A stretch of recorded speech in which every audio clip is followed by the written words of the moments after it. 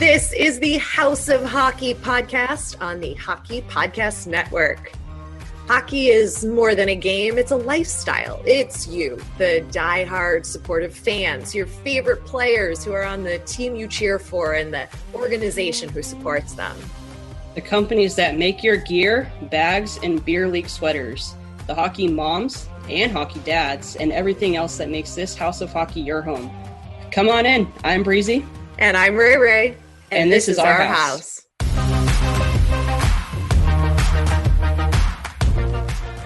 Welcome to the House of Hockey podcast. You're listening to episode 40. I'm one of your hosts, Ray Ray. And I'm your other host, Breezy. 40 episodes? What the heck? I know. It's flown by. I feel like we just started. It does feel like that.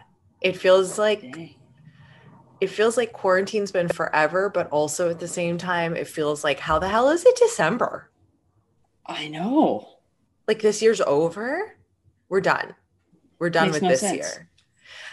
It's a little confusing this year, I got to be honest, because it's like normally at this time of year, we should be having like plenty of hockey to watch and the teams should really be taking shape, but that's not happening. There's like this thing called NFL football on that I have had zero desire to watch, which is not like me. And I've just been watching Christmas movies. Like, I've been in the mood for movies lately. What about you? Definitely movies. Christmas movies, I think, are like a daily thing for me right now. But I do have a question. Yeah. Why are all Christmas movies, why do they all take place in Chicago? Because Chicago is the best for Christmas. Literally every I don't know. Christmas Vacation, Home Alone, Christmas with the Cranks, like every place is in Chicago. Why? It's true. I'm sitting there and I'm like, Chicago again. Why? You know, I think because it appeals to the masses, right? Like, it's a Midwest city. It's a big city, but it's like neutral. It's not like as recognizable as New York. So it's more relatable. Like, you could see a suburban home in Chicago and be like, oh yeah, this could be like my city. And O'Hare Airport is like, you know, become so infamous from that Home Alone scene where they're running down to catch the flight to their trip without Kevin. And I don't know. I think it has something to do also with the writers. Some of them, I think, are from Chicago or have some tie to it. And I think I don't know about like tax credits. A lot of states offer really good tax credits to filmmakers, but I don't know if when those movies were made that Illinois or the city of Chicago was offering huge tax breaks, but that could also be a reason. But Don't you love it though? Like, doesn't it just, aren't you like, oh yeah, Chicago is the home for Christmas? Yeah, I think so. Like, although I do have to say Los Angeles, because it doesn't snow. You don't think of LA for Christmas. It's not cold. I mean, it's kind of chilly today, but like not chilly. I do have to say though, I had a layover in Chicago it was like one of my first layovers I've ever been on. Don't ask why. I didn't get on my first flight until I was like 22, so that's fun. That's a story for another day. That's another story, yeah. But we had a layover. We were going to Toronto, and we had a layover in Chicago, and I got out, and I was like, Kevin McAllister was in this freaking thing. I can't even talk about it now. Well, airport. He was in the airport. And I was like, dang, this is so cool. I texted my mom. I was like, oh my God, I'm here. They were running down this hall.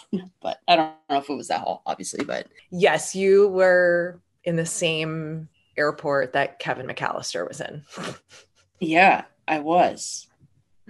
That's just crazy. I mean, it was so cool. I'm such a nerd. I mean, I knew every word of Home Alone when I was like 5. So makes sense. I just thought of something. What?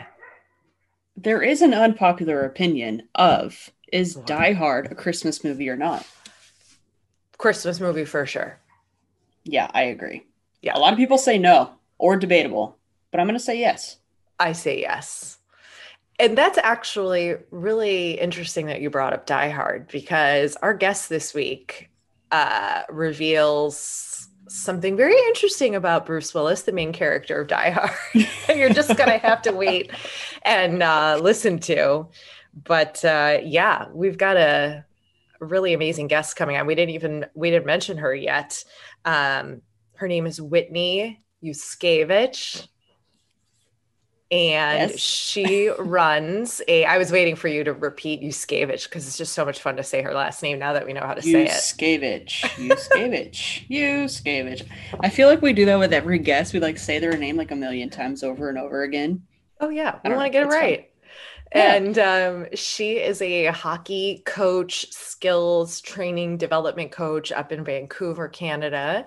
And she runs a company called Fire and Ice. It's a hockey development like program for kids of all ages, boys, girls, whatever. And we've buried the lead here. She is working on the Mighty Ducks game changer television series that everybody has been buzzing about when Disney dropped that trailer this week. And we talked to her all about it. We did. And actually, we talked to her the day the trailer was released. Or no, it was the day before the trailer was really released. It was like like the amp up to it. And we were kind of geeking out together because one of her friends had found, like, I don't know, something. We couldn't even search for it, but her friend found something and we were all watching it together and it was really exciting. So Oh, yeah. to see how excited she was knowing that like she's been working on this for however many weeks leading up to it. I think it kind of just made us, buzz on it a little bit harder than what we kind of had already started to, just because that was such an iconic movie when I was younger. I don't know about you, but yeah, it was exciting. Oh, yeah. I think the series is going to be great. I like I how they think so had too. modernized it. They're making like modern cheesy jokes just like they made in the other movies. I actually Yeah. just watched Mighty Ducks 2 the other day and I was like, I forgot. This is like cute. It's good. It's cute. It's like Yeah. this is a good Disney movie. Like, come on, these You know, aren't. I really like D3 for some reason. Like I know sequels aren't like as good as the first ones, but I feel like the Mighty Ducks did a really good job with their sequels. And let's face it, everyone continues to watch them, and you're gonna watch the TV series regardless if you think it's gonna be trash or not. It's not gonna be trash. You're just trying to start some chaos. So Exactly. Exactly. yeah, I'm all for it. I'm all for a reboot. They're doing it right. And Whitney, our guest, talks about it, what she can talk about it, because she's been working on right. the film. So stay tuned to hear her inside scoop. Yeah. Speaking of, we have a Spotify account. Oh, yeah, we We have a do. Spotify account. Whitney sent over her pump up jams that she uses for the team.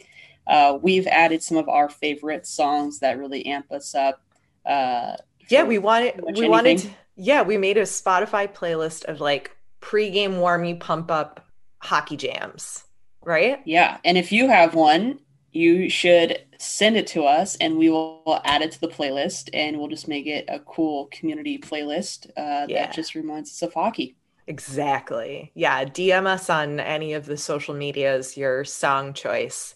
And Breezy will add it, and you can rock out in your house before your next Zoom meeting and get amped up.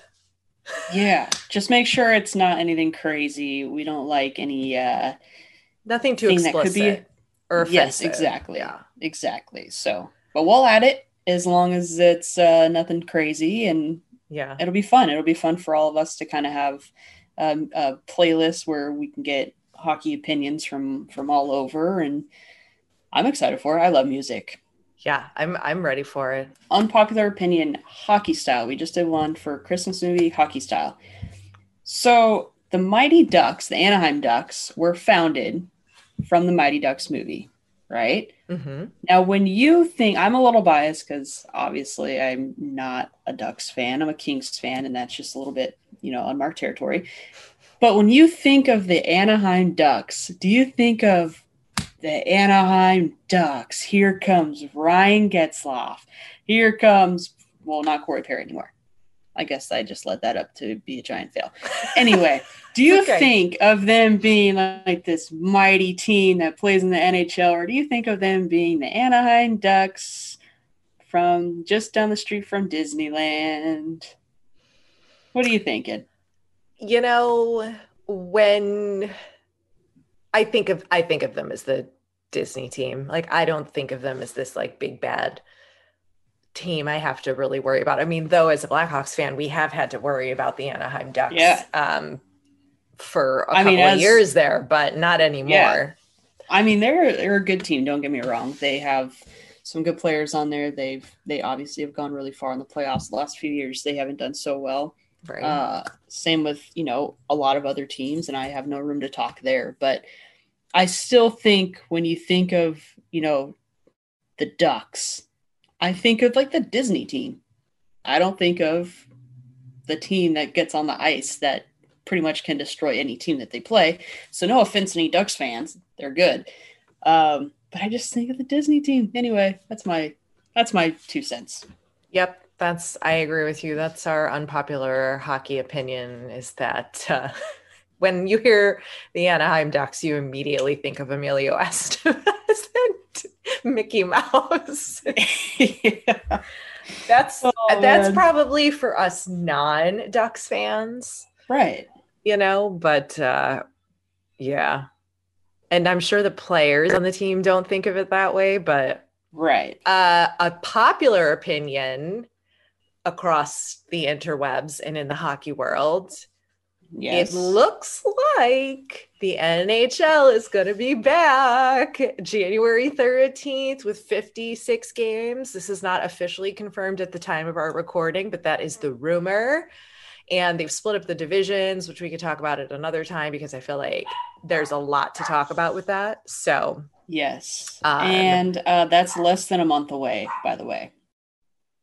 Less than a month away. jeez, So I don't know. I just got really excited. me too. When I thought of it, I was like, dang, the 13th. Okay. Today is less than a month away, and we're going to have it back. And I can't wait. I'm about to just kind of I'm excited to potentially be quarantining in my house just so I can watch hockey all day long. Exactly. I know. I'm excited. I'm excited to see how it like plays out. I think it's going to be really interesting hockey because of the way they've separated the divisions because of the Canada US like limiting the Mm-hmm. travel distance. Right. It's gonna be different hockey. Like we're gonna see more of what was like in the olden times of hockey, like Mm-hmm. back with the original six when they all just played each other over and over and over again. You played the same Right. team multiple times because there was only six teams. So I think it's gonna make for more rivalries. I think Yep. it's gonna create some big shifts in the Mm-hmm. teams. And I think some of the teams are going to have a lot of work to do adapting. Yeah, I That's a, agree. I think that's a pretty popular opinion that everybody's got, but yeah, Yep, we'll see. I agree. I agree. I agree. Shut the front door. So I had told you guys, I think 2 episodes ago, that I was ready to get a dog and I wanted to get a dog. And well, I got a dog, guys. It happened. She got a dog. It It happened. happened. It totally happened. His name is Ringo. He's a rescue. He's 5 years old. He is house trained. He's a terrier mix. He's absolutely adorable. I'll post a picture on our social. I'll try to get him with my hockey stick and my like green biscuit or something, or maybe my Chicago Blackhawks puck or something. I'll stage a Or your little summer photo skates. or with my summer skates exactly. And he's just the best. And he sat on my lap the whole time we interviewed Whitney.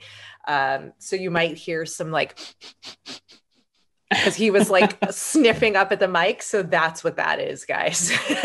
And I'm so happy. I had gotten him last week when we taped, and I told Breezy like we were like doing our pre-show, and I brought him up and I was like, I got a dog. And then I just was like, oh, I was like, started crying. And I was like, I can't talk about it this week. It's too emotional. I'm so happy. And I was like, I don't know why I'm crying. So I was like, we have to wait. She's like, Breezy's was like, that's okay. I haven't like, seen okay, this side of you, but okay. No, but it's good. I think dogs bring out the best part of you, and you get emotional sometimes. I mean, I look at Nate, and sometimes last night I kept saying how much I loved him because he's my best friend in the whole entire world. And then I was like, dang, he is my best friend. It happens. Yeah, it happens. It really does. Yeah. So I'm super happy. This is my first dog, everybody. And it's all very new to me as far as like dog mom world. I've taken care of a lot of other people's dogs, but when it's your own, it's such a different emotional feeling. And I'm loving it. He's gotten so many toys and treats and gifties, and like he is in heaven. He's been rescued and he ain't wanting for nothing. Let me tell you, he snuggles. I pet him. We play fetch in the apartment or outside at the dog park. And yeah, he's just the best. So that's the front door. We will say that his name was Ringo. When you got him, you didn't name him Ringo after the Dallas Stars mascot. Oh, I didn't even think about that. No. No. If anything, I would have to name him Tommy, like after Tommy Hawk or like Hawk. But that's so expected. And I told you guys I wanted to name him Bob, but he was already responding to Ringo, but like his full name is Ringo Bob. I think it should be Ringo Bob Hawk. Ringo Bob Hawk? Yes. Your dog's name is officially Ringo Bob Hawk. Ringo Bob Hawk. No, he's not responding to that. I tried. Well, you can't just call him that one time and expect him to respond. You got to work on it. All right. You want to know Mate's name is Mate Gunnarsson Romaniosi. And sometimes Mate Gunnarsson Romaniosi Toffoli, because he gets a new middle name for whoever scores at the time that I get excited. Jeff Carter scores. Mate Gunnarsson Romaniosi Jeff Carter. Just happens. I love but it. He's always Nate Gunnarsson Romagnosi. That's his name. Gunnarsson Romagnosi. Okay. Don't ask where Gunnarsson came from. My nephew, my third nephew. Mm-hmm. I have 4. So I just go down the age gap. So my third nephew, I had asked him, I was like, what should we give him a middle name as? He goes, Gunnarsson. I don't know where it came from, but it's stuck. So Ringo Bob, you're going to be Ringo Bob Hawk Patrick Kane. Ringo Bob Tommy Hawk Kane. Yeah. It's just going to happen. Breezy's barbecue pit. Today I'm doing 2 different kinds of jerky for Breezy's barbecue pit. And I saw this recipe, and it's a 1 skillet smoked pot pie. Oh. So I'm doing that today. I have all the ingredients. I'm going to be throwing that on. So I have a cast iron, going to do all this thing, whatever, blah, blah, blah. Going to mix it all up. And then I went to the grocery store actually to get some biscuits, like, the stuff in the can. You're supposed to just put that. Yeah, you're supposed to put that on the top. But then I was like, I'm not doing that. I'm going to do croissant rolls on the top to make it a little more flaky. Go to the grocery store. They're wiped out of croissants. What do you mean they're wiped out of croissants? There was nothing on the shelf. Even the biscuits were all gone. The only thing that was left on there, cinnamon rolls. Oh, no, now, cinnamon rolls would probably be okay because everyone loves cinnamon rolls, but not on a pot pie. Mm-mm. So then I'm like, oh my God. So I'm searching. Somebody had hidden a couple cans of croissant rolls within the cinnamon rolls. No. Yes. So the only one that I only got one because I wasn't being greedy because I don't eat bread anyway. So I was like, I'm only going to get one for this recipe. And it's a sweet Hawaiian croissant roll, which I think is going to be really bomb on this thing. But yeah, actually, that sounds like that will be good with like the smokiness. The smokiness and then like the creaminess. Yeah. savoriness. So I think it's going to be pretty good. Yeah. Oh, So that's wow. Breezy's Barbecue Pit today. We are doing a skillet pot pie on the smoker with a croissant top. So check out our social media because we'll post corresponding pictures to whatever our Breezy's Barbecue Pit and Shut the Front Door is. So Yeah, we'll get a picture of Ringo and you'll put a picture of your delicious, which I'm sure is going to be delicious, pot pie, skillet pot pie on the feed. skillet pot pie. Then people Sounds can good to me. see what's up and see what's happening, Yeah. see what we're talking And about. maybe Ringo Bob will have an Instagram one day, like what Nate does, and he'll start making more appearances as our mascot on the podcast. With Mate, yeah. We have two mascots. We do. Ringo Bob and Mate Gunnarsson. God, we're like the Carolina Hurricanes with two freaking mascots. Jesus. Who do we think we are? Oh my God. We bad. We bad. We bad. Our podcast is proud to be on the Hockey Podcast Network, and the network is home to many other incredible podcasts, including this one. We've got Hockey Talk. Those are the moments you're a sports fan for. Those are the moments where, you know, you're down 3-0 and the team has this amazing comeback. And the guy who you really are thinking this needs to be the star of this team has a hat trick. We've got beer. It has a unicorn on the can. An easy drinking beer that's just delicious. We want to help you understand the sport you love better. What kind of things are you looking for to understand the game better? Or what's a couple of things someone who's watching the game at home when things start up here in a few weeks, or if they're watching college hockey, what's going on right now? What kind of things would they be looking for to try and understand the game better, or what's happening in the game, that sort of thing? Sure. Yeah, it's a great question, and I think it's something that's evergreen. Listen to Jackets Debrief, part of the Hockey Podcast Network, and available wherever fine podcasts are downloaded. Welcome to the house, Whitney Yuskevich, who is the founder of Fire and Ice Hockey Development. She's a Hockey Canada skills instructor, high performance coach, and WHL ambassador and TV star. What's going on? How are you? I'm doing good. I don't know about that TV star thing. Maybe behind the TV scene star kind of a thing. Yeah. Hey, you know what? You should own it. There's a lot of people who say they're a TV star and they haven't made it out of, I don't know, Studio City much further than being on like an Instagram ad or something. Yeah. Yeah, no, it's been very fortunate because I'm in Vancouver, BC, and so we have a lot of shows coming up here.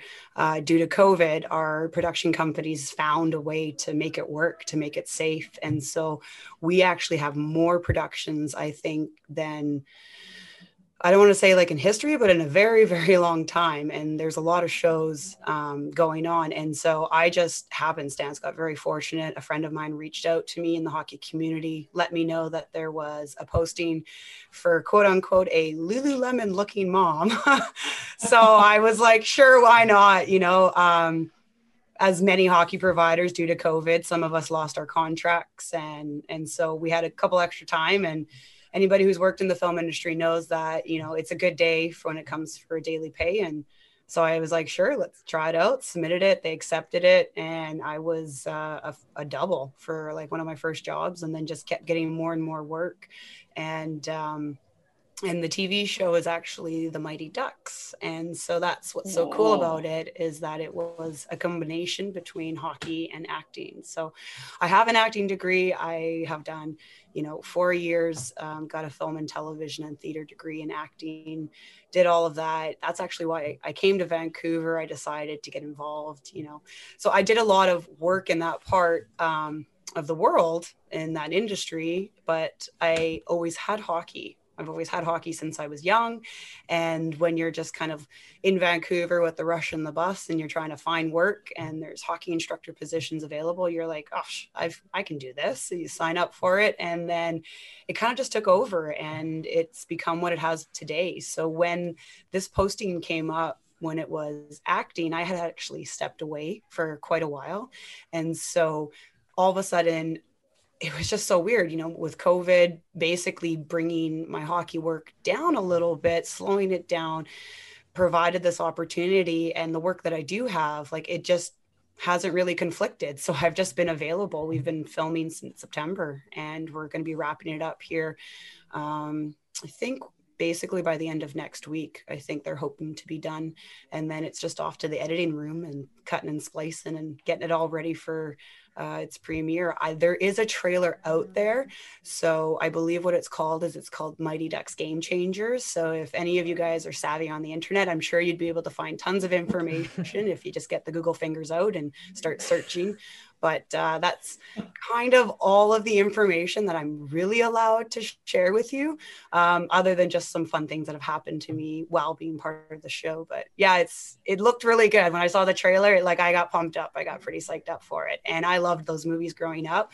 So I think anybody who has a passion, they're going to enjoy it. It's kind of that same thing that they've done with that Cobra Kai. Anybody who's a Karate Kid fan is totally enjoying. And I think they've done a good job. Like Disney has a good handle on some of their shows lately. So I'm really excited to see what happens when this one gets all finished and cut together. Oh yeah. Well, so I did a little publicity research to see what we could say. And according to Wikipedia, cool. Which, is of course the end all be all, but that just means it's on the internet somewhere. So we can say that the show is starring Lauren Graham, who was of Gilmore Girls fame. And then Emilio Estevez, of course, is going to be in the series. And that's super exciting to have him back. And the trailer looks good. Have you run into him? Yeah. Oh, of course. Yes. Both of them, Lauren Graham and Emilio. When I was doing my very first scene, when I had to be a double, I was doubling a character in the actual show. They interact with Emilio. So, we're sitting there doing the scene, and he is giving us the cue to start. So you're looking him dead in the eyes and he's giving you the cue and the cameras are rolling. So, do we go up to them and do I go up to them even when I'm on the bench with Lauren and she's, sitting there? I know that I'm sitting there 2 feet from her. And the one thing that I'm not doing is being excuse me, hello, can I, it's not, like I said, I've done training and stuff. And so I just really respect their space and their area and their process. Right. And then especially since it's COVID, you really almost want to respect their space even more. We've been putting the second that it's cut, masks on, there's literally people walking around sanitizing everything. There's hand sanitizers that are foot pedal style ones they're everywhere. You know what I mean? They really got it together in Vancouver. We're getting tested twice a week. We are constantly on top of this, and so you just kind of respect their space. There was one time where I was I gotta go to the washroom really quickly, and Emilio is skating around in between scenes, and I'm kind of looking, and he looks, and we give each other a little head nod, and he's yep, and I'm okay, he's there doing a job and I'm there doing my job, and it just feels like such a really big team. And the best part is it's you get to cheer literally, it's not figuratively, literally. So if we're doing some scenes and you're acting out and the director's got his microphone because they have him on the PA system so everyone can hear him, and he's okay guys, we need a lot of energy, and it's just kind of fun. You're sitting there getting really energetic and kind of jacked up like a real hockey game, and I love acting and I've always been a part of that. I did a little bit. There's Vancouver Theatre Sports, so I love improv, and I'm not shy of jumping on stage with absolutely nothing in my back pocket. You know what I mean? I've worked in the film industry doing premieres, so I'm not shy being in front of a large crowd of people, welcoming them on behalf of the production company. So I just embrace that, and I love it. It's we feel, all of the people who are regulars there doing hockey work, we literally feel like a team. And so with this season finale episode coming up, it's almost we're texting each other like a bunch of teenagers. We're all supposed to be a bunch of teenagers, and we literally are. We're texting each other being what's the call time tomorrow? Do you want to text when you get there so we can figure out where we're going? And it's oh my God, it's just it's fun. It's just fun. Yeah. Just straight up. What how awesome. Cool to marry two passions that you have and be able to just keep doing hockey, but in such a different way. I don't normally get starstruck around celebrities or anything like that, but there's always one person that'll get you. Who is that one person you feel like you'd be starstruck around? You know, Mine you is think totally it's like okay. So not you always what you think would it's going to be think. like the good looking ones, right? You're always like, Yeah. oh. And I literally ran into Channing Tatum, you know, and he was on set with his wife. It wasn't even his show. I was just going to Crafty. I wanted some food. I was hungry and I was going, and he was like stealing power from a plug-in. And I came back to the tent and I was like, oh my gosh. And I'm talking to the girls, but I didn't really get that starstruck, like, oh. And then I've ran into Shia LaBeouf. I've seen Robert Redford. I've seen all of these guys. But I think the one person that if I saw, and this is kind of embarrassing, but if I saw him in real life, I honest to God think I would lose my mind, is Bruce Willis. And I don't know why, but I've loved him ever since I was young, like totally inappropriate being a young child, loving technically an old guy at the time. But Yeah. I just everything about him, I just loved it. And then when I found out that he did comedy I don't know if you know that he did a series with Sybil Shepherd called Moonlighting.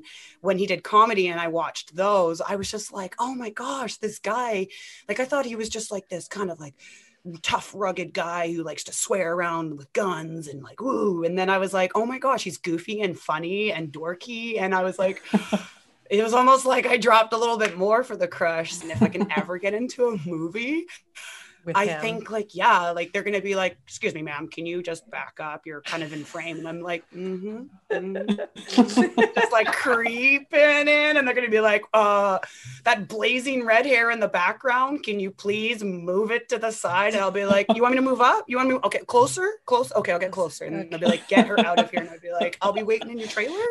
No? Okay, bye. So I don't know. I think that's the one guy that might get me. So Breezy, who's your person? Who were you going to say is your person?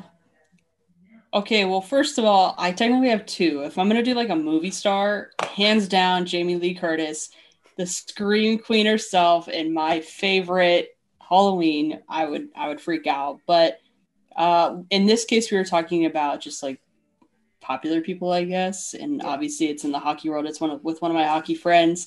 And I said, if I never get starstruck, I've met tons of people. I've met a couple hockey players, but if I were to ever meet Roman Josi, I would faint. Hands down. Just couldn't do it. He's hands down probably the nicest guy ever. He looks like the sweetest guy.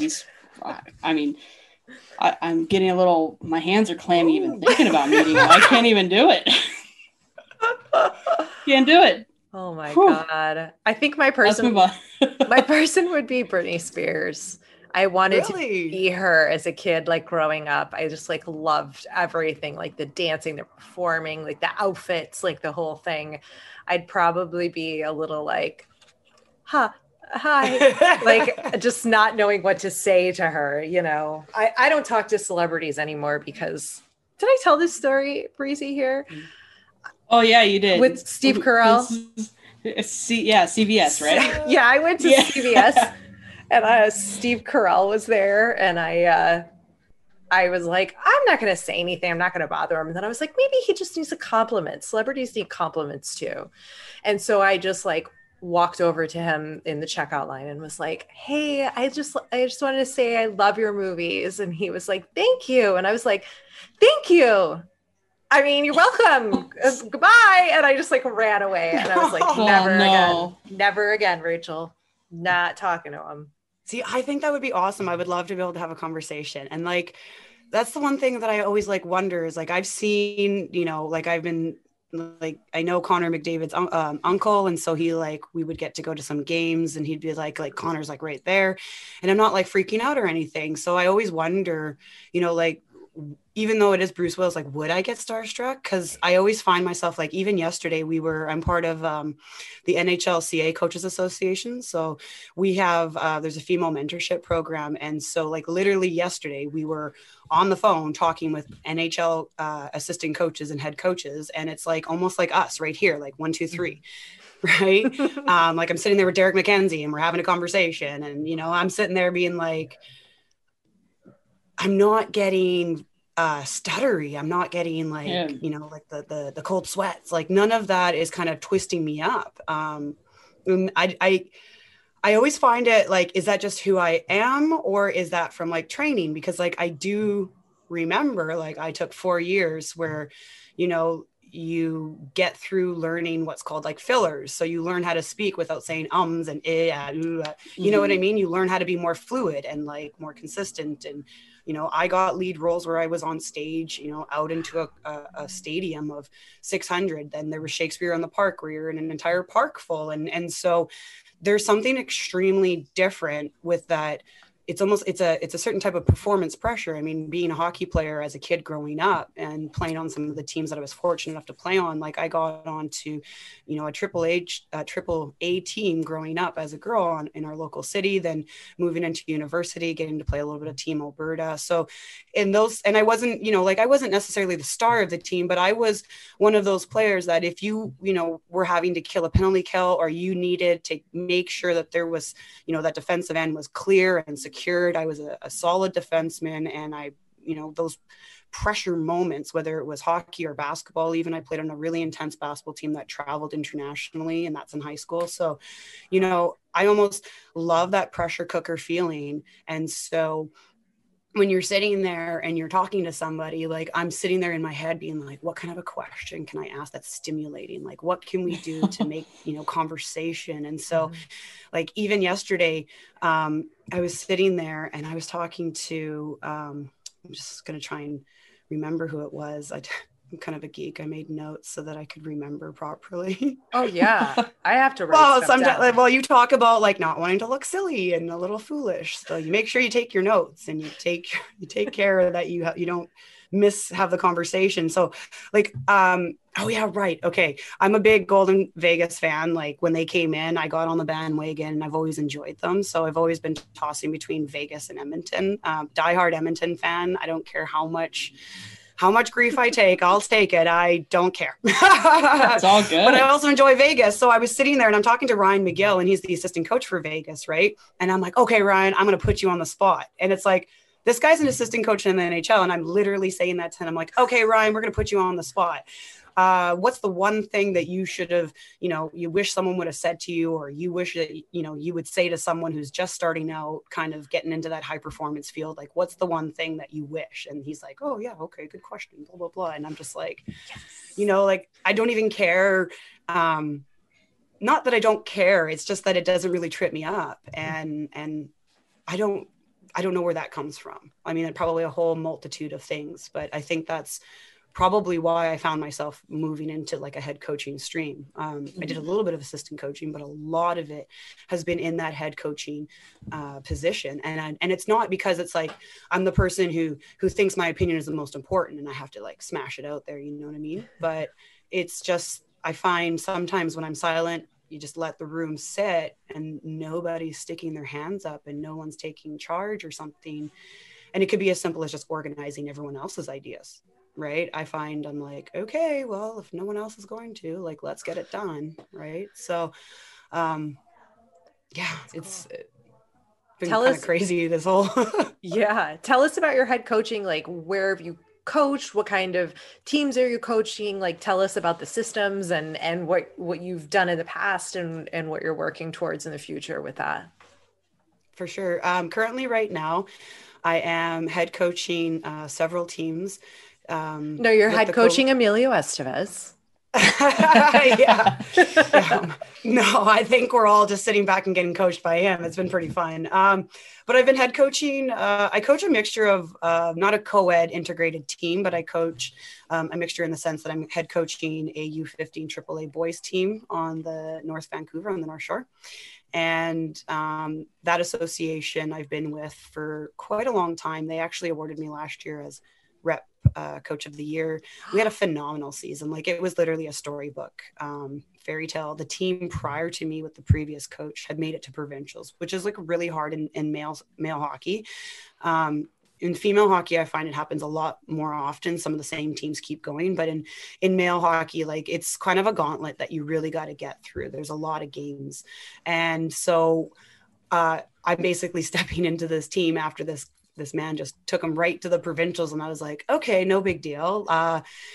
And then I was like, all right, looking at the rosters, I was like, who do we got for returning players? I was like, one guy, no big deal. Like, this is awesome. So it was just such a blessed year of the guys that came, the assistant coach that I had just totally fit with the guys. The goaltenders that I had were phenomenal. Like, it's just such a blessing when you get not one, but two amazing goalies that you really don't even care who's in the net. You're just like, that's taken care of. Let's take care of in front of them. And so that was a really awesome opportunity. We won a couple tournaments, and it was so funny. It's not funny, but it was so ironic that like COVID hit us, because we were actually at a tournament in Victoria. We're at one of a Rick Lapointe tournament. And so it was one of his tournaments in Victoria, and somebody in the tournament brought norovirus. And so that's the food one, right? Where you like, it's really intense. Ill. And so our double A team was in a dressing room right after a team that was getting sick. And so our double A team got completely wiped out. Like, they all left and just like dropped out of the tournament. They're like, we're done. But some of our parents and some of our players were actually hanging out. And so they started to get sick. Like, we were like having such a good tournament, and we got into the semifinals. So we're at the semifinals, and like literally the night before, we're asking, like, do we follow through with this, guys, or do we just get on the ferry and go home before like the worst hits? Because like once it hit you, people could not leave their room. It was like violent. And so we were like, we have 8 people. We have a goalie and we have some skaters, and they want to play. And you're thinking like, we're going into a semifinal of like a AAA tournament with only 8 players. You're like, well, if they want to go, like, you got to go. So let the boys play.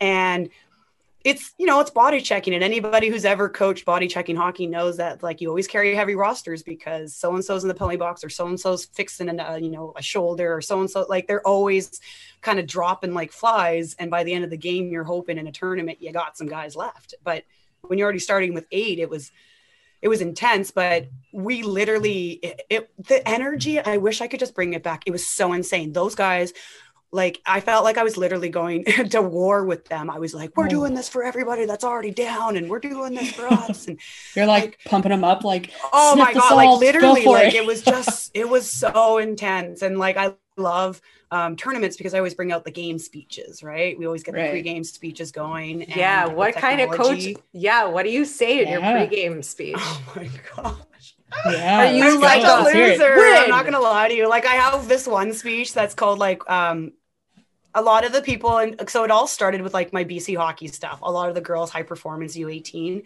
during camps, like they just love it. And so I have a couple ones that have developed, and one of the most insane ones, but people they love it. It's called Mama Said Knock You Out.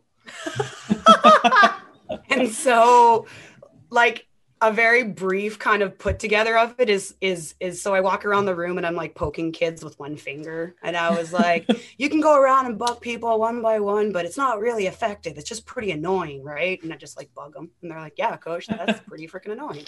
So then I'll grab 2, and I'm like, yeah, 2 guys are skating around now, and they're poking at the guys, and they're getting really annoying, but they're not really being effective. Nothing's really happened out there. Even 3 guys, I mean, it's a bit stronger, but there's still nothing happened. But I was like, when there's all 5 guys, you have all 5 players coming together. That's strong. You got your first line coming out, and you hit them hard, whack, with a right hook. They don't know what hit them. And then the second line comes flying out, and you hit them, blam, with a left jab. And then the third line comes flying out, and boom, with an uppercut. You get 1, 2, 3, your first line, your second line. Mama said knock you out. Now let's go out there and let's show them what we got. And they're all like, yeah, and they're just like jacked up, and you're just like, all right, okay, back to coaching. Like, what was our strategy again? Like, so it was wild. Like, we did really good, and we were playing against a team that was not affected, had all of their rosters. So it was like 15-8 when it comes to player roster sizes. And like, they didn't start winning that game till the 3rd period, when finally our guys were like, coach, I can't do it anymore. And you're like, just do it for them. And they're just like, okay. I mean, we didn't walk out with a gold. like we did in our first tournament, but it was definitely a really fun experience in the sense that the guys were like, I can't believe we did that, coach. Like, that was insane. How did we get through that? And we finished off the season making it to what's called the Final Four. And as ridiculous as it was almost like a 3-way tie. It was our 2-way tie. And there was one team that, going into the last couple of seconds of their game, I was like, we're going to be in a 3-way tie to go to provincials. Like, how do we figure this out? And then I don't know, some guys just like lit it up, and then all of a sudden we're like, oh, okay. And then COVID hit, unfortunately, and those guys didn't even get to go. So it was kind of a bit of a nice ending in the sense that it's like, we tried as best we could. We got as far as we could, and we were able to wrap it up before, getting shut down and stuff. So, that's one of the guys' teams that I'm coaching, and some of the crazy moments of that team. And I also do a female zone team where we've traveled to Toronto. That was a pretty great tournament. We went down there with the girls, took them to the Hockey Hall of Fame, played against some really great Ontario teams. Again, some of the epic speeches, like the girls just eat it up. It was such a great environment. And then just doing development, like I have a lot of contracts where I'm just doing development around. So I'm kind of from grassroots to high performance, local to provincial. Like I just, I don't have any children of my own. And so I'm just literally doing this just to make the sport stronger. Like I'm not selective. I don't care if you look like you're going to the show or if you look like you're just trying to stand up. Like, I really don't care.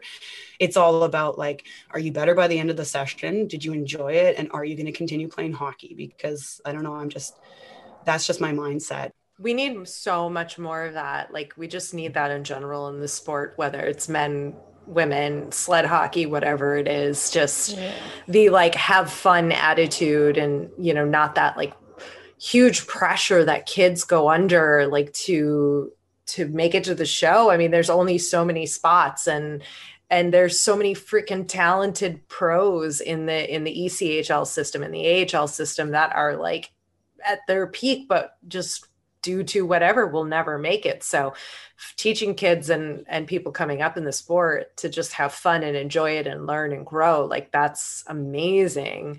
That's what you're working on, because that's what it's really about at the end of the day, even the guys in the show, right? Like, yeah, it's pretty wild to think like I have a nice little office in my house, so I'm very fortunate that way to have enough, square footage in the house to have an area that I can claim as my own, as well as our living space. So that is a blessing. But then to know that it's like you're working towards something that is enjoyable.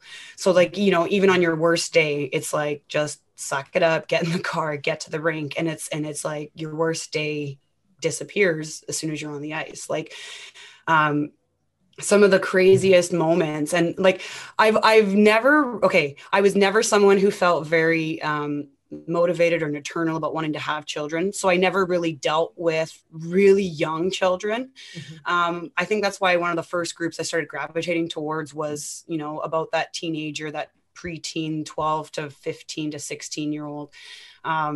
I just found that like I was at a point where it's like I could see them and just accept them straight up for who they were, and they understood that. So they bought into it, and I felt that it was really important for me to give feedback, and instead of giving verbal feedback, because I find sometimes it's difficult outside of the moment. So if you're working and you're skating and I'm on you, I'm giving you lots of verbal feedback, but a lot of times it's like, you're not going to take that home and remember it necessarily, because you're in that moment and you're almost preoccupied a bit on what we're working on.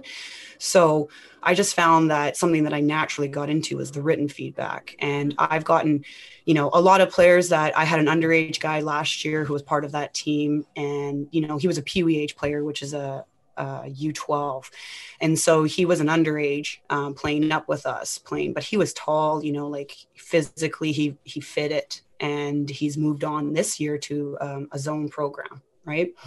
But I got text messages from his parents being like, he looks at your cards and he reads your feedback, and it's like really important. Or one time, like a player who now is in university, his parents were going through his room and they were like, oh my gosh, we just came across like the cards that you used to write him and the feedback. And even with a parent just recently, same thing. They're like, oh, he has it pinned up on his board in his room, and he looks at it. And like I just think when I'm writing those, like I just want you to know that I care and I'm giving you feedback. I'm not thinking that those are going to last for a long time, but apparently, I just keep hearing like other people don't do that. They don't do that. Your kids don't get that. And so I'm going, well, I guess that's now part of my niche, is that that's part of who I am. And it goes back to that leadership thing, that it's just like, I guess like if no one else is doing it, I'll do it. And that's how that Fire and Ice whole company started, really. It started out with someone saying that I needed a GST number to get my contract and to get my money. And then it turned into,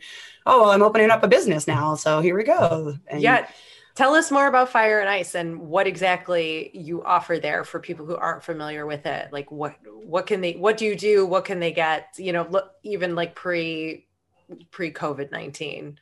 Yeah, for sure. Fire and Ice Hockey is a company that I started back in 2014.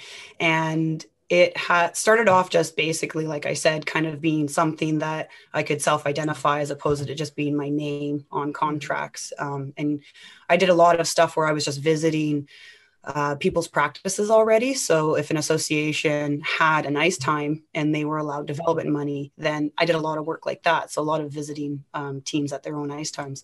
And then I kind of got approached by a couple independent companies on whether I wanted to run their spring program. And I did one for one season, kind of as a subcontractor. I helped out, they paid me for what we did. But I finally, after that, was like, I wonder if I can, and not that this is necessarily the best way to say it, but it's kind of the most blunt, is like cut out the middleman. Can I get rid of that extra set of hands? And so then it turned into, let's just take a risk. You know what I mean? Yeah. And what I mean by that is ice is not cheap. And when you're purchasing ice in advance, you know what I mean? Like that's thousands and thousands of dollars that you're now saying, I'll pay for, like, no problem. You'll get the money from me. And then you're hoping that you get the registration. So a lot of the stuff from my film industry and how all of those business classes on like how to market yourself, how to turn yourself into a brand, how to, use social media to your advantage.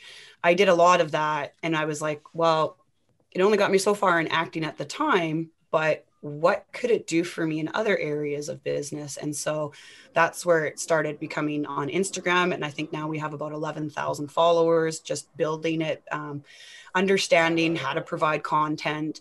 And on our platform that we use with Instagram, it's more than just throwing out like, cool things that we find other providers offering or other people. It's really an area where we want to offer drills. We want to offer exposure to people who we think are really working hard on their own, especially during the COVID. We really took the time to find some ambassadors, kids all over Canada and the States. Like I'm not, we're not sitting there discriminating between who you are or where you are. And, we've even had some kids internationally from Dubai reaching out, being like, hey, can you sponsor us? And unfortunately, we can't necessarily sponsor, but we can definitely share. We share lots of swag. We send it out in the mail just to kind of give kids opportunities to, maybe they didn't have a stick handling ball or puck or whatever, or just even getting a little bit of excitement to receive packages and inspiration to continue training. But it's really an area that we don't focus so much on being the best spring program or the best summer program or the most elite only exclusive club. We have had a lot of our athletes progress to what I would call high performance programs, elite academies, and those types of things where they can get their education and their schooling and that kind of that pathway into university or college recruitment. That's not necessarily what we're doing. We're focusing more on player development. And so we offer, again, that grassroots all the way up to high performance. We work with male, major midget players and AAA players, just working on those fine-tuned areas that a lot of the head coaches of those types of programs maybe don't have a specialty in. They know what they want from their players. They know what they need from their players to execute the systems that they desire, but they don't maybe know how to break down why this guy is not, or this girl is not achieving that outcome. Like, you know, and they're just kind of shaking their heads and getting mad. When if you look at it from a skill production side and that area, you're breaking it down going, oh, well, you can't enter in forecheck because, you know, your skating isn't strong enough. Like you can't even catch the guy. So we have to work on your agility, your quick starts, or maybe, you know, you can't even forget the shots on net. You can't even get into the actual, into the slot to get the shot off. Like your puck protection is horrible. So you're not going to get the shots, even though in practice, your coach has seen you light it up. In a game situation, like you can't even get in there. So there's lots of areas where we've helped a lot of what some people would call those bubble players, those people who maybe are finding like, oh, this year I got cut and last year I made it. You know what I mean? We're really trying, we're finding that those players are making those teams. Like they're jumping above, like they're getting in there. And it's because they come and they're getting the detailed instruction on the fine specifics of the game. So that it's like a puzzle. When you build the player back up, then you can basically give them to that coach and say, here you go, buddy. You got a solid player. You know, now all he needs is the instructions. So it's like a computer, like you've gotten it all worked, all the parts and everything are high quality, just input the plan and the program. And so, see, like as a person who doesn't, you know, I haven't played and I don't have kids or anything who play. I don't have kids, but like I assumed that like any hockey program or any kind of training or development coach or skills coach like yourself, like I would just assume like, oh, they're going to teach them all the things you just said and be able to analyze their game and go, okay, you're weak here, you're weak there. Like, I guess it's a little naive of me, but based on what you're saying, that's not the case with all of these programs. So that's no, and that's probably I think one of the biggest reasons why parents have enjoyed and it's really tough to say nice things about yourself because it's like, are you just pumping your own tires or not? But listen, if you don't pump your own tires, ain't nobody else going to do it for you. So, you know, that's not a bad thing. That's not a bad thing. You know, like, I feel like women, we like, especially are always like, oh, I don't want to say that I'm like really good at what I do, you know, when it's like, yeah, fuck yeah, you are, you know, like you kick ass, you're doing something great for hockey and these players, you're changing them around like that because you're paying close attention. All right, so I'll say it for you. You're awesome. You're kicking ass, Whitney. Okay, well, thank you so much there, Ray.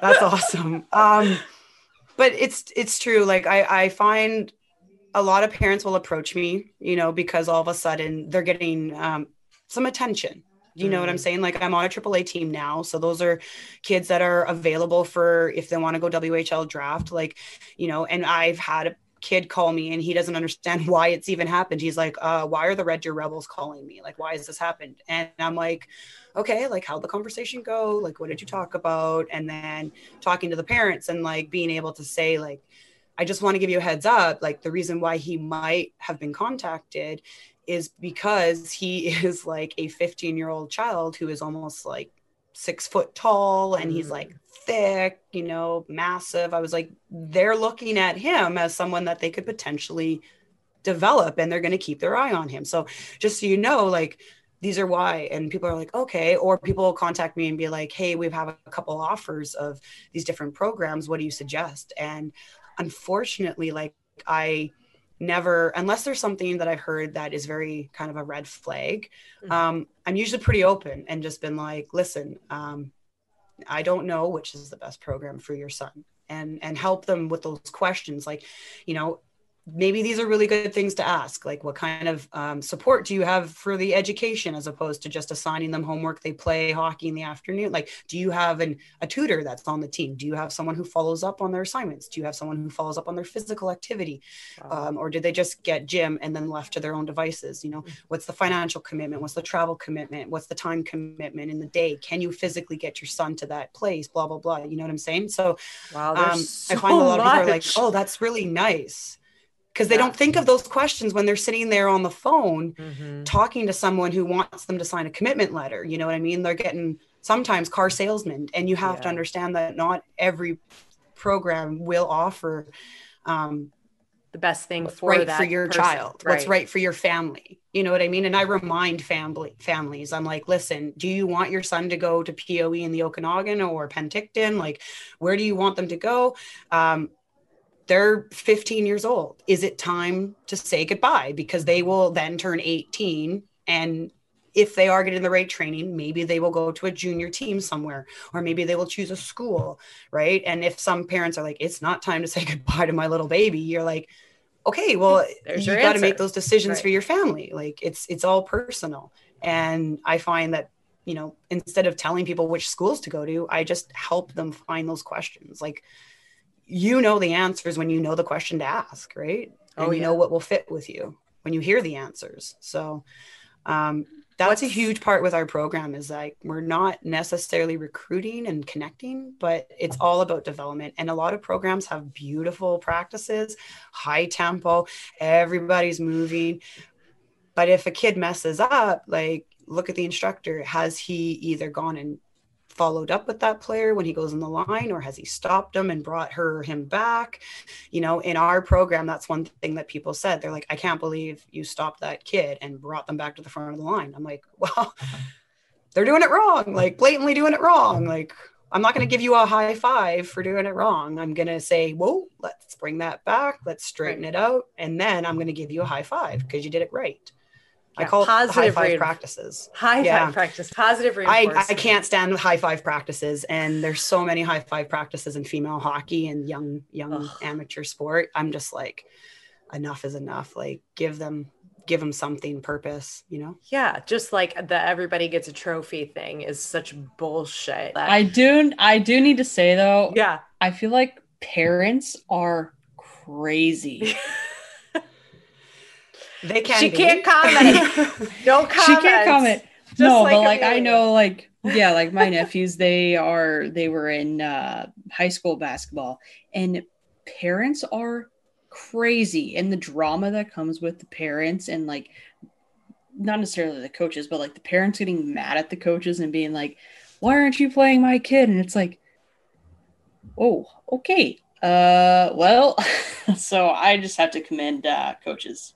Yes, Real so quick. we commend just, like, you. a little break. Yeah, a little commend time out. you. Fine too. Like, coaches can put themselves in those positions. Yeah. Like, they can that's create true. their drama, because, and like, that's another thing too. Like, when you say like, what is Fire and Ice all about, and what do you guys offer? Like, we're straight up, we're up front. We don't promise things. Like, we don't sell roster spots. You know what I'm saying? So a lot of some of these programs will only invite particular players, and I've always said, like, I don't want to have the dinner table discussion. I don't want to come into your house. I don't want to have the college recruiter thing where I'm pitching you this and I'm promising you that.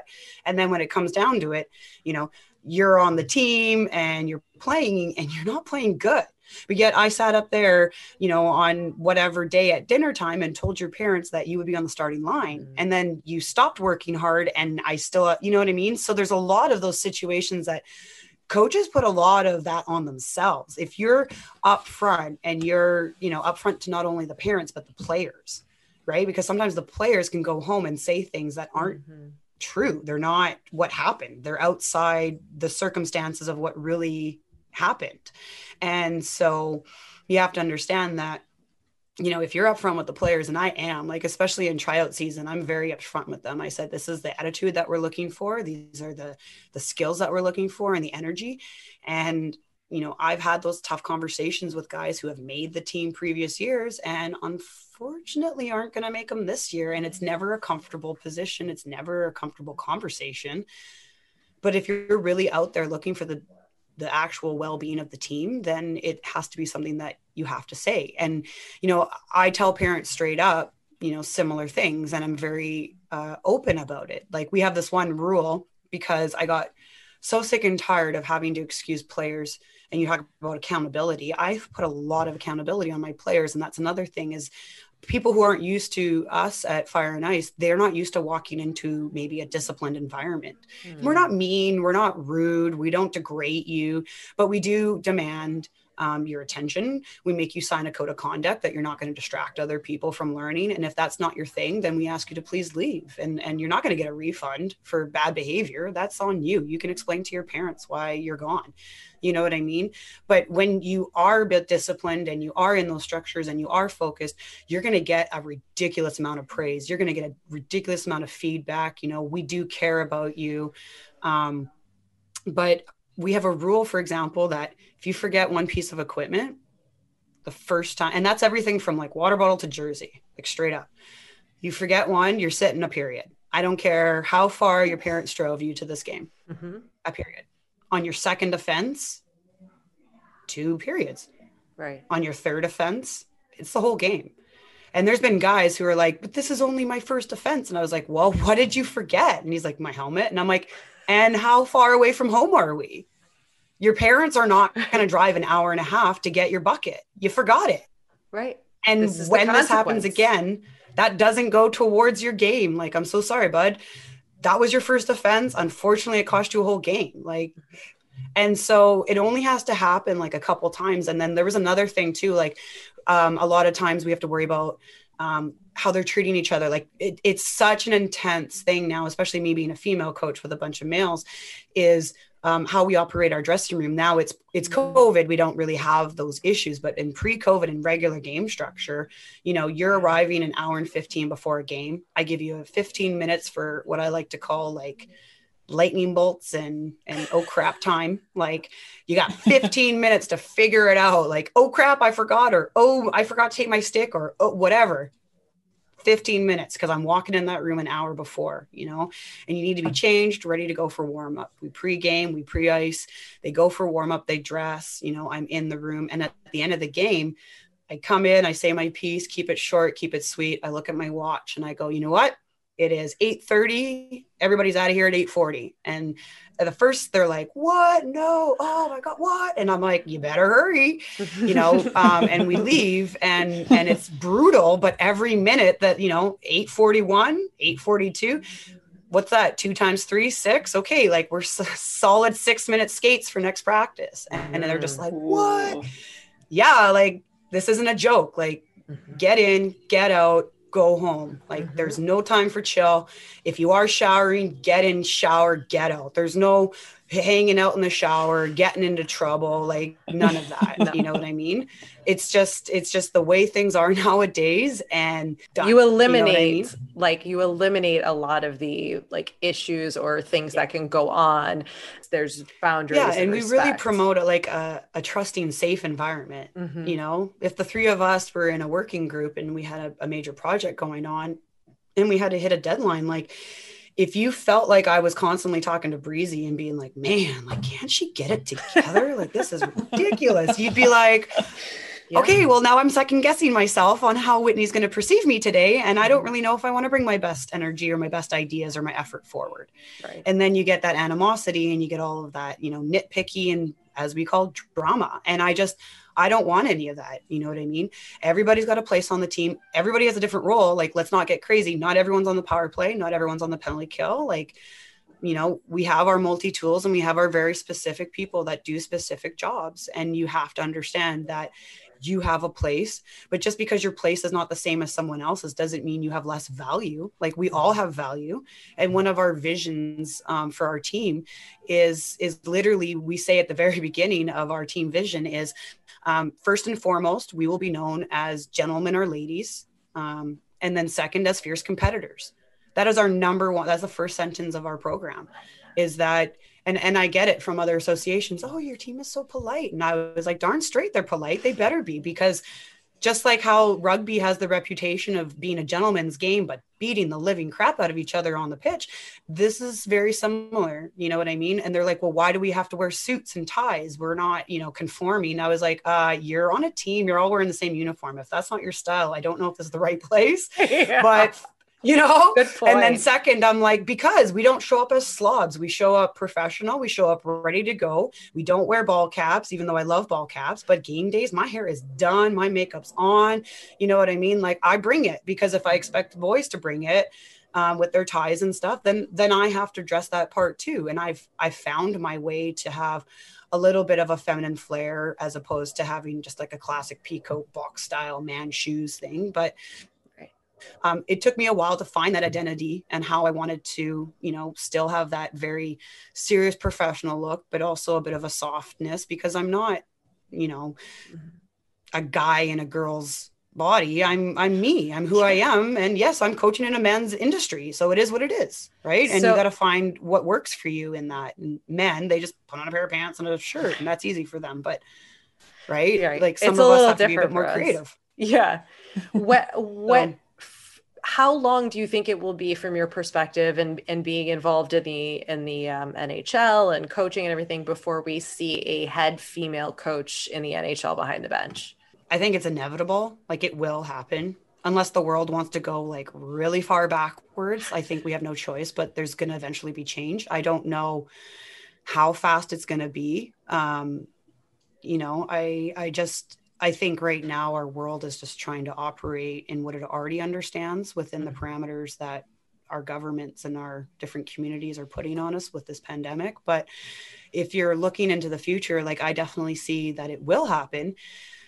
I don't know who it will be, but whoever she is going to have extremely tough skin and be able to handle all the people who are going to be saying all of the most negative or unbelieving type comments towards her. I hope none of them are, derogatory or really, really harsh. But if they are, she's just going to have to be a duck and let it roll off her back. And she'll also have to be extremely knowledgeable in the game and be probably considered one of our best female coaches of all time, because again, she's going to have to demand the respect of the other people who are working underneath her, and also be understanding that those people have value, but that she is in that position for a reason, and it's not a gift or who she knows or just whatever. Because she is a woman.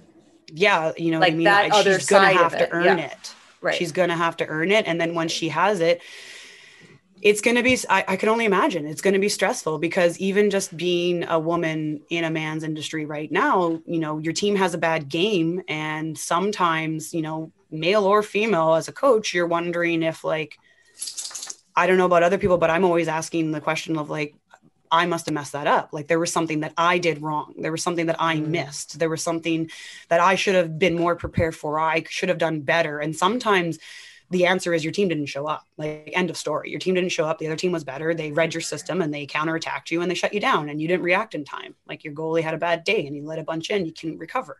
There's so many different scenarios, but I could only imagine that whoever that female head coach is on that NHL team, anytime the team is not performing, that stress of thinking, like, what can I do to be better? And how many people are thinking that it's my fault, right?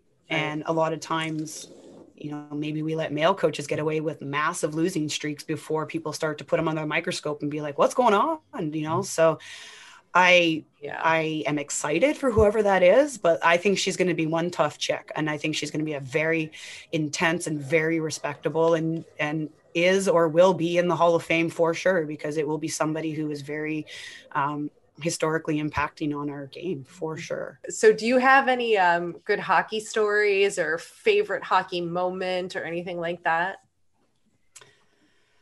I think it's not necessarily oh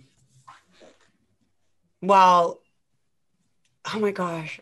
Okay, I guess feel like you have something on like the tip of your tongue that you're I don't know. There's two really cute. Like, there's one that's really, really cute. Like, so I'm working with like a U7 team right now, and they're so sweet. So like, they're 6-year-old girls who just started out hockey. And because I've been working on the film set a lot, I've been getting into the dialogue. There's dialogue that you say. So instead of saying like, I understand, or okay, got it, you say copy that. And that's just standard. Right? They say, okay, you go over here, you go copy that, and you go.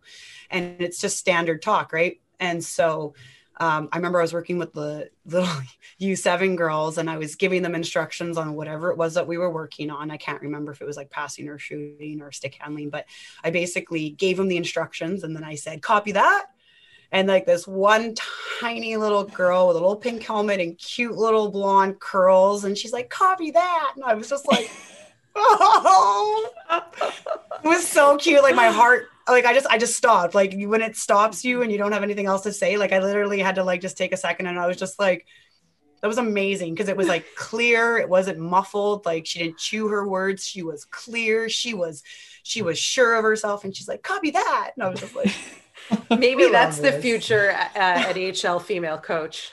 Oh, it was just amazing. Like I always, and then I came back, like I didn't see them for a while, and I saw them again, and I was like, hi everyone. And they're like, we missed you. And I was like, what'd you say? And they're like, we missed you. And I was like, oh my gosh. I was like, you guys are gonna make me cry right now. Like, I'm trying to be a tough chick over here. Like, so every once in a while I get like those little moments where I feel like the Grinch, or like my hockey heart grows just a little bit bigger. And it just reminds me of like, oh, okay. Because I can get really serious and really intense on like pushing the game forward and getting the players better. And so when you get those moments where you're just like, that's like a Hallmark card right there. Like just, oh, you know, and you love them. So that was a great moment.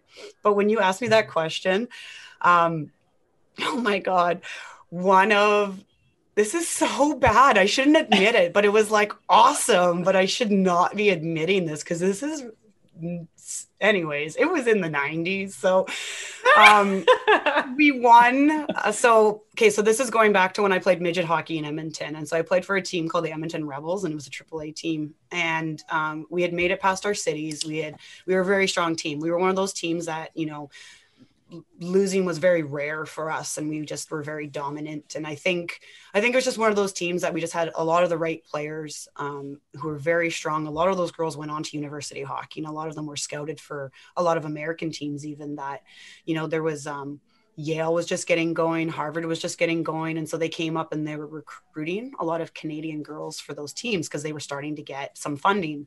And so a lot of our players ended up kind of going, whether it was Canadian or stateside, they all kind of dispersed. It was a really strong group. But I remember, and I wasn't a senior. I think I was like it might've been my second year on the team. I wasn't a freshman, I know that, but I definitely wasn't a senior. And so, we were in the Western Shields. This is so funny. Oh my gosh. And I don't know where it is, but I remember we like even laminated the game card. It was so intense. We ended up winning. And I think we laminated the game card because I think I actually took the point shot on the winning goal. Someone must've tipped it or something. I know I didn't get the goal, but I got an assist. So I felt very much connected to like, oh my God, I helped this happen. And so like, okay, if this is midget, the oldest we could be is 17. And again, I wasn't a senior. So we were probably about like, majority of us were like 15, 16. Okay. Mm-hmm. And so we had just won. All right. I don't even know how we didn't get kicked out of the rink. Like, how did this not happen? We just won. They gave us the trophy. Like, we got our little medals. We're in the dressing room. Our coaches are in there. I know my dad was in there because I was like, my dad seen me doing this. Somebody brought out cigars. And I'm not even joking. I didn't, because I was all like, oh, smoking's not cool. And like, you know, I was all like poo-poo and a little snobby, but whatever. Like, and I was also scared. I think my dad was in the room, but like girls were like taking puffs on the cigar. I shouldn't do that. I should do it like this, I guess. Yeah. But they were taking puffs of the cigar and like nobody was going, get that out of your mouth. Like they were all cheering and like they were putting like, I don't know if it was alcohol or what. I would like to say it's juice. We're going to say it's juice, but I have a feeling it was beer, but it was juice or something inside the cup. And like, it's not that we were drinking it. It was just in the room and it was like everywhere. And I just remember like being like it was very smoky in there and it was really like sticky from all the juice. And and I remember like, it was like, I don't remember how we got to the bus. Obviously we showered and cleaned up and all of that. Like, I don't remember any of that, but I just remember, and then walking onto the bus, cause we had to travel. I don't even know where we played, but it was for Western Shield. So somewhere in Western Canada, obviously. And then we got onto the big bus. It was winter out. It was cold, but the whole bus smelt of pizza because the whole back was full of pizza somebody ordered. And the party just continued in the bus. And I was just like, this is the greatest day of my life. And thinking back, I'm like, you would never get away with that nowadays. Like, no way. Like, you're not smoking in a dressing room, right. Period. Like, never going to happen. But I remember, like, I literally remember a girl on my team who regular season. I know she was a smoker. Like she was a high school kid who smoked. It is, you know, and she was like, Whitney, I'm having such a crappy game. And I was like, well, man, like shake it off. It's fine. And then she like throws on some skate guards, goes into the shower, lights a cigarette, and she just like starts smoking a cigarette. And I was like, what are you doing? And she's like, Oh I just need one. Okay. So then she just has her cigarette and then she played a great game, I guess, after. Like, it was just so different. Like, Oh my God. I would feel like that would be the last thing you would want to do when you're like hot and sweaty and like trying to go out and play is just fill your lungs up with that and then just smell like sweaty smoke. I'm not a smoker, so I wouldn't know. But there's NHL guys that have like come in and they're just sitting there puffing on cigarettes and like that's their thing. And probably not nowadays because we're all health conscious. But like That's you're talking in the wild. 80s and the 90s, like. I remember working in a bar. I worked in a bar for the longest time. And like, you're sitting there, people are like, what can I get for you? And they turn and they're literally like blowing it in your face. And now I can't handle being around someone who's smoking outside. Yeah. Like we just lived in such a different restriction of type world, right? Like Yeah. we were the smoking good old indoors days. still. And yeah. What was your like hype up locker room playlist? Did you have anything good back then, or or would you I even was like so have like not your the music person. I you never have got like on the your kids CDs. play anything now? Oh, now I have to like, I always have to like, I don't even want to talk about what they listen to now. It's so bad. It's garbage. Listen, I put the radio on the other day and I was like, what is this racket coming out of the speakers? I was like, I can't even, Oh, this my isn't God. even music. This is just like noise. This isn't even good. It is noise. It's not even like good. when I was playing hockey, I was the kind of player like I didn't want anything in my stomach, even though we had a full game to play. It's like, I don't care. I'll get up at whatever time, get on the bus, play basically empty stomach, and then eat like really heavy after. I've just always never wanted that. But on my playlist, like even if it's like 6 a.m, I'm listening to like intense, and we called it techno back in the day. It wasn't EDM. It was just straight up techno. Okay. Yeah. So I was just like listening to it because I'm just such a chill attitude that it's like I needed something to rev me up. And so a lot of my teammates were not on that same train. They did not have that same jive. So they controlled the playlist and that. But yeah, now I don't think Britney Spears like "Oops, I Did It Again" was playing though. Like that would be on my pump up list. that in would the be on your locker room. playlist for sure. For sure. I would could do that probably have dance. like what's that one? What is it called? Sandstorm, where it's like do. And it's just like 12 minutes of just like intense buildup. Yeah, probably that was on my playlist for sure. So But fun. I find like man. now it's a lot of really intense, heavy rap, and it's so funny. Like I find myself constantly walking into the dressing room with the guys and having conversations with them. I was like, bit of education. I was like, do you understand what this music's about? Do you guys relate to the culture? Have you done any research to understand what it is that these guys are rapping about? You know what I mean? Like, it's not just some good beats. Like some of the stuff you guys are listening to is pretty harsh and there's some pretty intense messages. So yeah. it would be a good idea to understand a little bit of what you're pumping up. And then two, I have to have a conversation with some of their music. I was like, guys, to be brutally honest, I don't feel like I want to go play hockey right now. I don't feel like I want to smash up on a bunch of things and create havoc. And I feel like we should be riding in the coolest car and the music should be pounding the windows down. I was like, we're in the wrong area right now. So, I keep up to it. I like I got my Spotify playlists. I keep up to what's going on, and I do a lot of music actually in practices, and I take care of the playlists, and I do listen to what they enjoy, and I try to censor some of the really bad stuff out. And I'm like, listen, man, if you want to listen to that on your own time, that's fine, but your mom is not going to find out that I had that on the stereo. Like, it's not happening. But I would like, if we're doing an exercise where there's not a lot of instruction and it's just executing plays, yeah, I'll put the music on the speakers and we'll have it blaring during practice. And as a lot of guys in the NHL and other university and junior programs, they actually do it too. And it's smart actually, because if you think about it, there's a lot of distractions in a game. There's music, there's people cheering, there's, a lot of distractions. So you have to, one, deal with that. You're not going to be in a quiet environment where you get to focus and read a book. And two, you have to be loud to communicate. So it gets them actually talking and having to be louder than music. And then three, it just gets them jacked up. Like there's some really fun Christmas mixes. Like there's a really fun Grinch one out there that's like super EDM and like really mixed really good. So it's kind of fun. It's like you get your Christmas and then you get some of your other music music. So I try to keep up to date on the music with the kids, but some of it is the wrong environment, I'll say. Yeah. I feel like if I had like a pump up song, it'd be like Cherry Pie or something. Like for some reason that song just like gets That's me a going every time. That was on the university playlist. Heck yeah. Yeah, that's like the one song that like amps you up like every time you hear it, because you like everyone knows the words to it and you guys just go for it. So is that the one that's like she's my cherry pie? That one? Yeah. I feel like it's from Coyote Ugly when she was like throwing the water on herself and she's just yes. Oh man. Oh, Intensity. Can't Fight the Moonlight though would be pretty good though. Dun dun. Can't Fight dun the dun. So good. Such a good movie.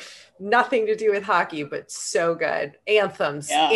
You got to introduce these kids to Can't Fight the Moonlight. Well, and that's like the big thing too, is there's no major, like from like the 90s, there was like Jam Jocks and like all of these crazy, like, especially with basketball, right? With basketball, it was like classic having kind of like that slow creep. And then you just get a little bit more and a little bit more. And then you're just like, oh my gosh, it's time. You know, and you're getting a little nervous and you're getting a little sweaty and you're just like, holy crap. Okay. Bring it back down. We're going to focus. And you're just like, oh my God, I got to go. Right. Like there's none of those things now. And those are the best. Like you need those ones, right? Just the constant kind of the classic, what is it? Like the Chicago Bulls one. There's one, if you look on Spotify, it's like Chicago Bulls Siren one. Yep. It's so good. I think we need to like put a Spotify playlist together for the podcast. You should definitely jams.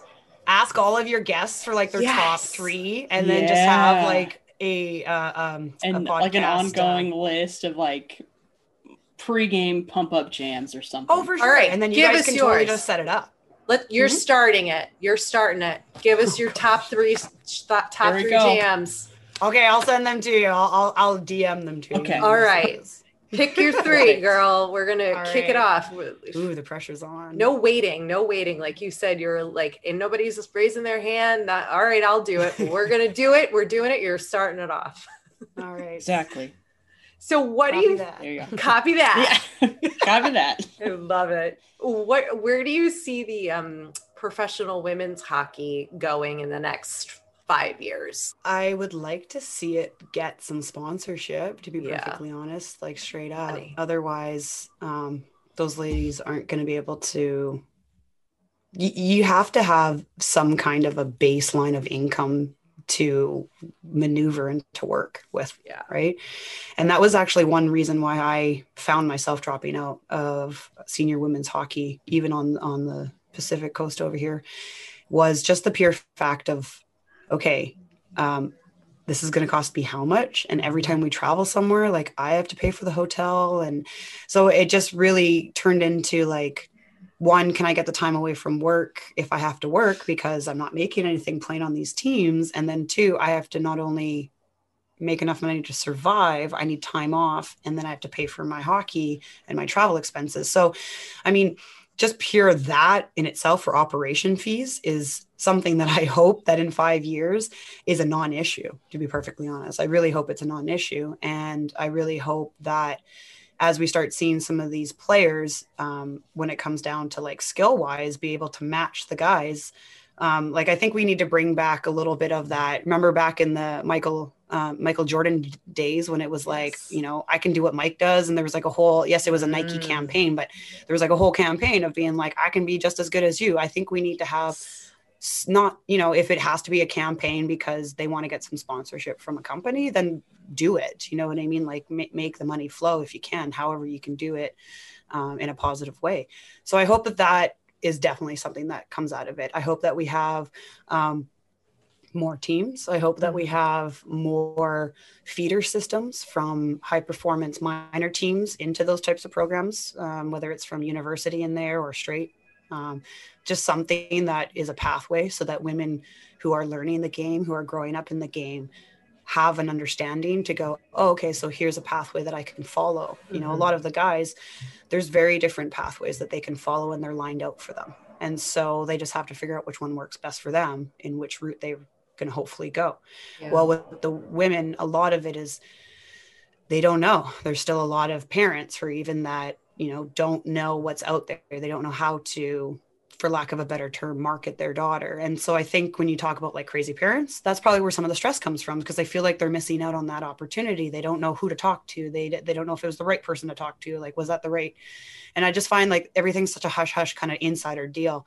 I would love to see that disappear and have these very clear drawn, pathways. This is how you can get into the university. Our university and college pathways, they're pretty lined out. We're starting to have these academy programs, but after that, like, how are women getting into these programs? And then how are they being seen? Because if there's no spectators, then why would someone want to sponsor a program? Because no one's going to see their product. No one's going to see their name. So I just want it to become the conversation to not become, how can we get it going? I would love the conversation to become, this is how we've gotten it going and this is how we keep it growing. And so if that's something that a lot of the women that are on the ground working in those areas and really pushing those campaigns and those issues, then I just want to give them as much positive energy as possible and support, and know that there's people from all over the place like me that are developing the women that want to play in your league. You know what I mean? They're coming, and we just want to have a place for them so that they don't want to quit. They feel like, oh, that's the pathway. Okay, there's somewhere to go. There's a future. And that's really in 5 years that future is here. It's now that it's realized. Those pathways are solidified. Yeah. Well, you're taking us there, girl. You're taking us there. You're taking us there. I feel like we heard that very clearly from one of our guests a few episodes back. We interviewed 3 of the girls on the university team in Maine at UNE, and we asked them, like, so what's your goal? What are you going to do after college hockey? And they're like, going to get my major in like sports medicine. And they when they even got into the program talking about them growing up, it wasn't like a very direct line to the path for a woman to play hockey in any sort of capacity, whether it is a professional league or even just to college. I mean, those roads are still being, really put together. So you're dead on balls accurate with that. So, yeah, that's good news to hear about the sport. Who is your favorite hunk of hockey? Oh my God. Is it even like, I feel so bad because I don't like the team he's playing on though. That's okay. That happens. Okay. Like I said, because I'm an Edmonton fan, I used to, and I guess a little starstruck because like when I came and watched him when he was playing in Vancouver, it was just mind-boggling that I was like standing by the glass and he was standing on the ice and we were almost the same height. I was just like, you're a freaking monster. And it was Milan Lucic. And I really enjoyed, I know so many people like, I'm going to get booed on this one, but I don't care. People call him a gorilla and I don't care. I just think he's just, definitely. He's just a monster. And I think it would be interesting to have dinner with him. He's got good facial structure. I'll give him that. Mm-hmm. Yeah. Whitney's like, yeah, I know. I got a picture on the other side of the wall that you can't see. But I wasn't a fan with him when he went to Calgary. He looks ugly in that jersey. It doesn't look good on him. No. It's a bad jersey. It's not his color. He was good in black. He's good in black and silver, though. Yeah. I could take that. It's just the Calgary. It looks bad. It's really bad. No, you can't get it off. Like, it just gets stuck on you and you can't wash it off. It's yeah. No, it's... I love it. Oh, my family in Calgary are going to be like, we heard you, Whitney. Oh, my gosh. That's so funny. Okay, so who is your favorite hockey lady? I have to say that recently I've become a massive fan of Cami Granado. I've been a really big fan. And I think it's only because really I've had some of the interactions and some of the webinars and the mentorship programs that I'm in. She's come in and also just been a part of that, and getting to talk to her about where she's been, what she's doing currently right now is just, and again, being able to talk to her and have like a legit real conversation and not feeling like, oh my gosh, like you've accomplished so much and I'm so far down here. Like, it was just really wonderful to talk across the table, just like straight up, and have a real conversation. So for what she's doing and what she's already accomplished, like I have nothing but support, and couldn't say more positive and praiseful things about her journey and her path. So we've had a common occurrence with a lot of our guests on the show that they have a Sidney Crosby story. So we've just decided to make it a part of our 3 questions. So do you have a Sidney Crosby story? I don't. That's actually. okay. I don't. That's I never okay. really hung out in any areas that he would be. And yeah, you're especially- like You the mean complete opposite you're not friends with side. them? Yeah. yeah, not no, friends we don't like talk often, and COVID No. really hasn't wrecked our friendship. So No Christmas cards in between the two of you, nothing like. Just kidding. no, the closest we get to cards is I think like the Tim Hortons cards. So that's Yeah. probably as close as we get to me and Sid the Kid. But it was definitely someone that, was a massive part of my upbringing. He was, the guy to look at. But like I said, I probably have like closer interactions with Connor McDavid than I do with Sidney Crosby. So I think that's kind of cool in itself. Yeah. Yeah, But really, no, I don't have any Sid stories. So That's okay. Unfortunately, that's I okay. got a big X on that one. You said you've met / had encounters with Connor McDavid. What about any other NHL guys, current or past? It's so funny. A lot of my NHL interactions have actually transitioned away from players, just because I find Right. a lot of those opportunities are for a lot of the youth programs, where we're offering like meet so and so, but I find a lot of my interactions have moved into the coaching staffs actually. So before a game, we got the guys in the room with some of the Vancouver Canucks coaching staff of last year, and just had some good conversations with them, trying to get, me having a conversation with the coach to almost like prep him for a question so that the boys can hear and understand. So a lot of it has transitioned into that side, where it's a lot of kind of that administration bench boss type personnel that I get to meet, which is really, really cool.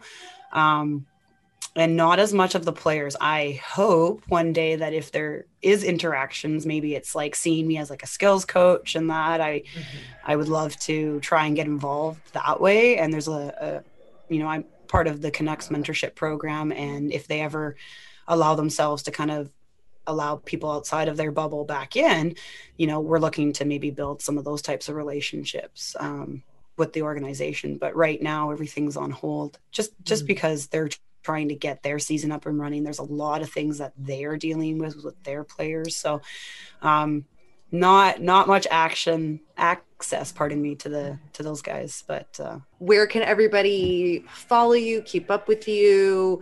We know that we'll be able to see you in some capacity in the Mighty Ducks TV series. So everybody keep a lookout for that in 2021. But outside of that, where can people follow you and take coaching from you and training and all that good stuff? Well, hopefully when it's all aired, you'll be able to see a very clear image of me in the season finale, but I can't tell you why. But that'll be a very exciting day tomorrow on set. But you can always find me at my website on the World Wide Web at fireandicehockey.com. And if you happen to be in our area, if you are listening and you happen to be in the Fraser Valley area, we do have holiday camps on right now. There's space limited, but we do ask that you're from our region, just because we're respecting health borders right now and keeping you guys a little bit more safer. But if you're interactive and you're on social media, you can definitely check us out on our Instagram. That's at Fire and Ice Hockey. And then if you're in the Twitter world, you can check us out at Fire and Ice HOC for Hawk. So those are 2 areas. We also do have ourselves on Facebook. You can just look us up, Fire and Ice Hockey, if that's more your style. But those are the major platforms that we're on. And otherwise, you can just go on the website, send us an email, inquire, or have a good conversation, whatever you're feeling. Just reach out. We're pretty friendly, and we do get back to people. So whatever works for you. Thanks for coming over to our House of Hockey podcast and hanging out with us. We'll be back next week with a brand new episode. And in the meantime, you can follow us on social media. Just look for House of Hockey podcast. We'll be back next week.